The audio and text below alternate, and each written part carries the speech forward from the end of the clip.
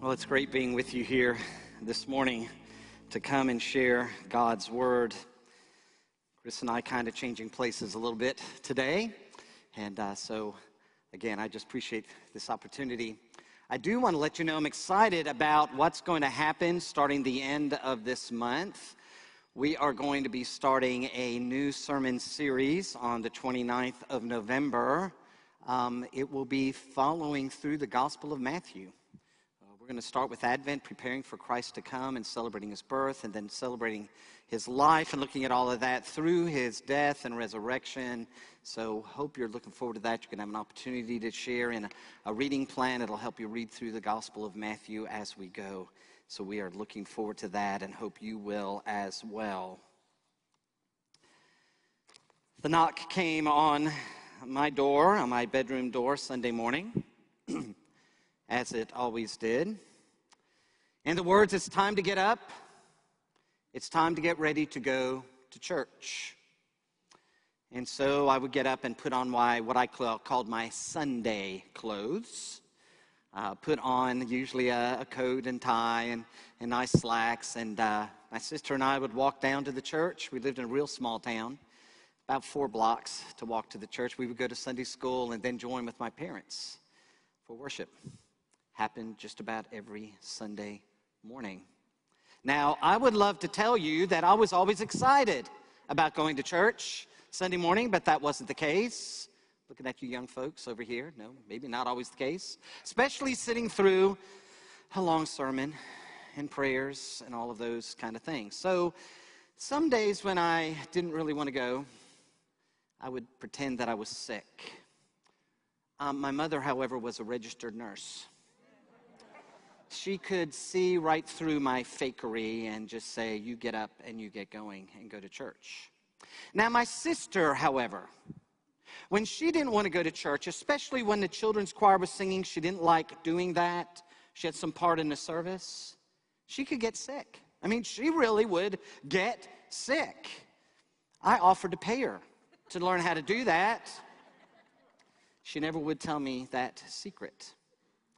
And so we'd walk those 4 blocks to the church. You'd turn the corner, and there it was. It was a big gray stone building with a giant bell tower and huge stained glass windows. And when someone mentioned the church, that's what I thought about. That is the church. There was one other church in our little town. It was a Reformed church, not much difference. I attended a Lutheran church. That was a Reformed church. We had a sprinkling of some other folks, maybe some Presbyterians and some Catholics and Quakers and Brethren, but that's primarily what it was, and that was the church for me. But that all began to change when I turned 15, and we moved from that little town in Pennsylvania to Selma, Alabama. Down the road, about 45, 50 miles. Quite a change. Temperature-wise, culture-wise, food-wise, and church-wise. Now, Selma was like a big city to us. They had traffic lights. How about that? And they had a mall. And you could not walk from one part of the city to the other. You would have to drive or perhaps ride your bike. Our little town, you could walk anywhere. So it was different. And on just about every corner, there was a church. Exactly right. And all kinds of varieties and flavors of churches. From Baptist to Presbyterian to Assemblies of God, to Church of Christ, to Church of God, to Pentecostal, to Missionary Baptist, all kinds of things, churches I'd never heard of, and my idea of church began to grow. We attended an Episcopal church for a while. My sister and I became part of a Southern Baptist church for a while and ultimately found our home in a Methodist church. But it was when I was in high school that I had one of those aha moments. You ever have those? You know, the little light goes on like eureka. I had this aha moment when it dawned on me, you know, the church is not really about buildings, about different styles of worship. The church is about the people. The people are the church. And that's what I want us to think about today as we share this time together. I want to read to you from 1 Corinthians the 12th chapter, verses 12 through 14, and also verse 27. Paul, writing to the church at Corinth, says this: "Just as a body, though one, has many parts, but all its many parts form one body, so it is with Christ. For we were all baptized by one Spirit so as to form one body, whether Jews or Gentiles, slave or free, and we were all given the one Spirit to drink. Even so, the body is not made up of one part, but of many." In verse 27, "Now you are the body of Christ, and each one of you is a part of it." Let us pray. Lord, open our hearts and our minds, our ears to hear you speak to us today through your word. Encourage us, send your Holy Spirit, so that we might walk from this place to be your body, to be your church in the world. In the name of Jesus Christ, and all God's people said, amen. We've all had those experiences where we walked into an office, and the first question is, who are you? This week I lost a crown tooth, and so I had to go to the dentist to get it replaced. And of course, the first thing they asked when I walked into the office, got that sliding glass kind of thing there, who are you? And you usually give them your name. Now, maybe you go into an office sometime and you actually had some business there. Hey, I'm here to fix the phone system. I'm an IT person. I'm here to work on your computers or maybe your copiers or something like that. Maybe you went to see somebody. Hey, I'm here to see Tyler or something like that. Or I came because of a support group or some meeting that we're having. But if someone asked you who you are, and they said, I want you to share in simple terms, I am blank, what would you say? I am, maybe you might use relationships. I am a mom, a dad, a son, a daughter, a grandparent, a great-grandparent, perhaps. Maybe you might use credentials like I'm a high school graduate or a college graduate or a PhD. Maybe you might use your occupation. I'm a student, I'm a teacher, I'm a doctor, I'm a lawyer, I'm a minister. Maybe you might talk about your personality. I'm happy. I'm a serious person. I'm very complicated. Sometimes we think about negative things about ourselves. I'm overweight. I'm out of shape. Just yesterday, Ashley and I went to Atlanta to Stone Mountain and decided to hike the mountain. Whoa, found out we are out of shape. I am out of shape. Maybe I'm an addict. Maybe I'm slow. You know, the evil one always wants us to think the worst of ourselves. I'm a bad person. I'm unlovable. I'm not someone who God could share his son with. But several months ago, I shared a message where I reminded us, I am a child of God. That's who you are. Remember that. I am a child of God. Would you have used that to describe yourself? I'm a child of the King. I'm forgiven. I'm a new creation. I'm a child of the Father. Today I want to give you something else to think about. How about I am the church? I am the church. Let's take your finger, your hand, point to yourself just now and say, I am the church. Will you do that? I am the church. Yeah, you are. So what exactly does that mean, I am the church? Well, you are special. You are unique. You have a divine purpose in your life because you see, you are part of the body of Christ, and God has a plan for you. God has something for you to do. You know, Jesus at one point in his ministry asked an I am question. He was with his disciples, and first he asked them, who do other people say that I am?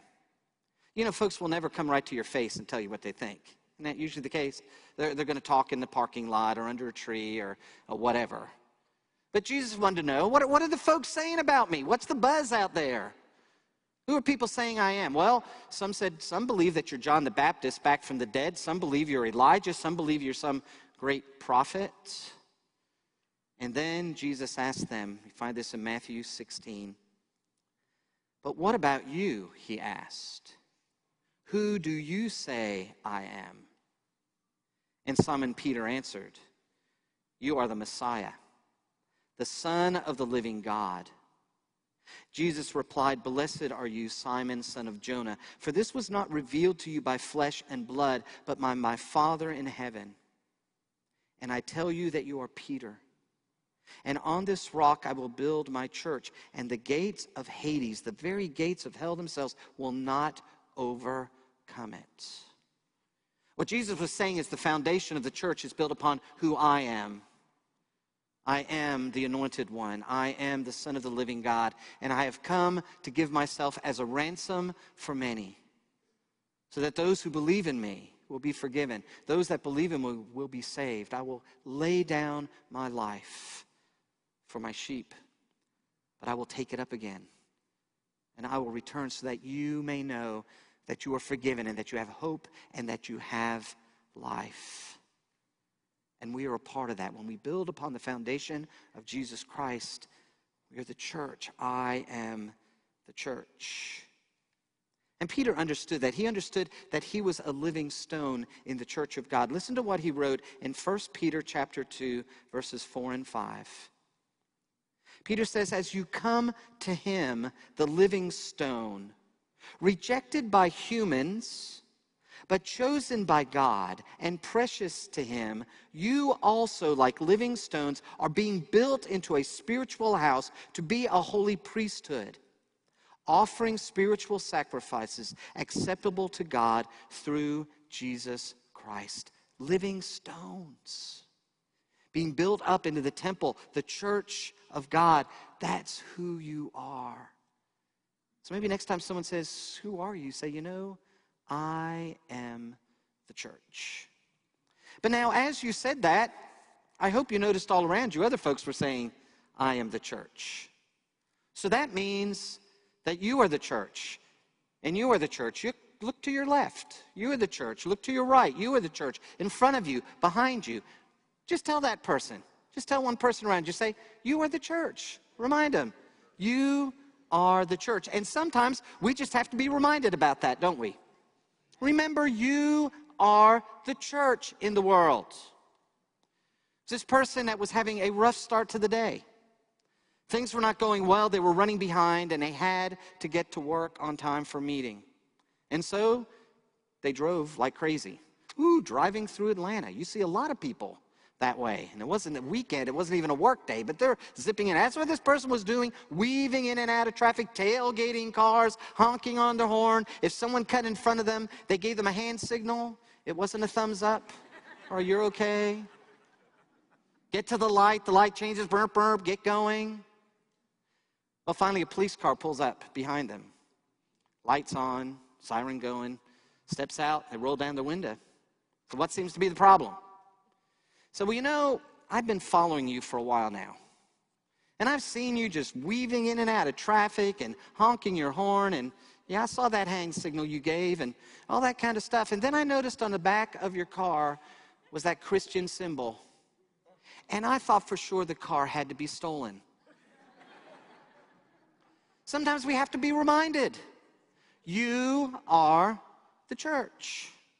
Anybody here played in a church league? Maybe a softball team or something like that? They can be rough. Did you know that? I was playing on a softball league down in Pensacola, and our youth minister, played on that team. He was pretty good. He was young, strong. He got up to bat and hit this line drive right over the head of the pitcher, right over the second baseman's head. It dropped down in center field, and he's off running. Rounds first base, heading to second, but that center fielder got the ball, threw it in, bang, bang, play right there at second. And the official called him out, said, "You're out." Well, he disagreed with the call. He got mad. He says, "Are you blind?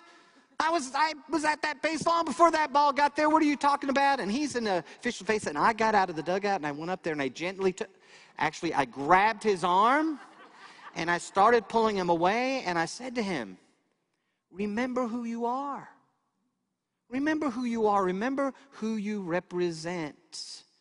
You represent the body of Christ." Sometimes we have to be reminded, hey, you are the church. You are the church. People are looking at you. Jesus said, you're the light of the world. You're a city set on a hill. People are watching you. So we need to be reminded. The other thing we need to do is, if everyone around us is a church, we need to encourage one another and build one another up, don't we? Listen to this passage from 1 Thessalonians chapter 5, verse 11. Therefore, encourage one another and build each other up, just as in fact you are doing. Boy, I hope the Lord says that. You are doing that. You are encouraging one another. You are building one another up because, you see, you are the church. I want the church to be strong. I want to encourage you. And in Hebrews chapter 10, verses 24 and 25, we read, and let us consider how we may spur one another on toward love and good deeds, not giving up meeting together as some are in the habit of doing, but encouraging one another, and all the more as you see the day approaching. Why do we come together on Sundays or different days? Yes, we come together to worship, to sing praise to God, to pray together, to learn, to grow, but also to encourage one another, to spur one another on in the acts that God would have us to do. You are the church. And so we need to encourage one another and help one another on its way. Now, I know there are times we can't come to church. I know there are folks right now who are not coming to church because of the virus, trying to keep safe. Some people aren't able to get up. Some people don't have transportation. We understand that, but we need to see how we can encourage one another. We can still make phone calls. We can still send notes. We can still speak to one another to build one another up because you are the church. And finally, I want to remind us that if I am the church and you are the church, we are the church together. All of us, we are the church together. I wish I could tell you that I came up with all these ideas myself, but there actually is a song. Maybe some of you sang it in Sunday school or Vacation Bible School. It was written back in the 70s. But it's entitled, I Am the Church. And this is how the chorus goes. It says, I am the church. You are the church. We are the church together. All who follow Jesus all around the world, yes, we're the church together. First verse says, the church is not a building. The church is not a steeple. The church, I like this, the church is not a resting place. The church is the people. And the second verse, we're many kinds of people with many kinds of faces, all colors and all ages, from all times and places. We are the church. We are part of something bigger than we can even imagine. We are part of something grander than we can fathom. We are part of something that spans around the globe and around the world. We are part of something that even spans time itself. We are a part of the body of Christ, the church, the universal church. Now, I'm a part of a ministry called Kairos. It's a ministry where we go into a prison and we spend like 72 hours with the inmates. Sit at tables with them. We become a family with them. We want to let them know they're not forgotten. We want to let them know that they are loved and that Jesus has a plan for their life. But we also want to remind them that even though they're incarcerated, even though they're behind bars, that they are still a family and they are still the church. Do you know that? And during one of the talks, we asked them, who is the church? And their response is, we are the church. Let's try that together. Who is the church? We are the church. Exactly right. Wherever they are the church. Maybe next time you pass by one of our jails or prisons to remember, you know, the church. It's right there. We are a part of the universal body of Christ. When we say our creed, our Apostles' Creed, it closes with the words, I believe in the Holy Spirit, the Holy Catholic Church. A lot of people struggle right there because they think, well, I'm not a part of the Roman Catholic Church, the Catholic Church. No, the word Catholic there means universal. We're all a part of that. When I talk to people about being baptized, I say, when you are baptized into this local family, this local church, but you are also baptized into the universal body of Christ. We're just a little part of that. You are baptized into that body, and in just a little while, we're going to have 6 folks who are baptized into that body. We are the church. And if we are the church together, we need to learn how to get along. We need to learn how to be united in our ministry and our service to one another. I love the shoe boxes that we give. Operation Christmas Child. That's one way we all get together as different churches and do something for the good of people around the world. Jesus talked about the unity. His last prayer with his disciples on that night in the upper room, this is what he said in John 17.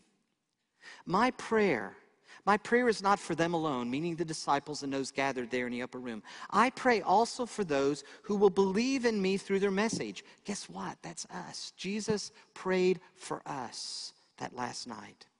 He said that all of them may be one, Father, just as you are in me and I am in you. May they also be in us, so that the world may believe that you have sent me. I have given them the glory that you gave me, that they may be one, as we are one, I in them and you and me, so that they may be brought to complete unity. And then the world will know that you sent me and have loved me, even as you have loved me. You have loved them. Do you hear how many times he says one? Notice how he says the word unity, the church. We're all supposed to be together. We're all on the same team. Now, I confess, sometimes I see a church that's really growing and going and having great things, and I get envious and jealous, but I have to realize we're all on the same team. If one part of the church is rejoicing, I rejoice with it. If the church is growing in some part of the world, I should rejoice with that. If revival is taking place someplace, I need to rejoice with that. The same when the church is hurting. We know there are places in this world where the church is still persecuted, where people are threatened for getting together like we are here today. And when they hurt, we hurt because, you see, we're all one body. If that body is divided, it can't function. It can't be strong. We are the church together. How we doing? How we doing? I don't think our grade would be too good. So let's pull together. Remember who you are. Remember who we are. That we are the church, the body of Christ in this world. And we're all called to share the good, all in this together. Serving Jesus Christ, spreading the good news, helping the kingdom come. Lord, help us to grow as your body. Help us to encourage one another so that we may truly be your church in this world. In the name of Jesus Christ, and all God's people said, amen.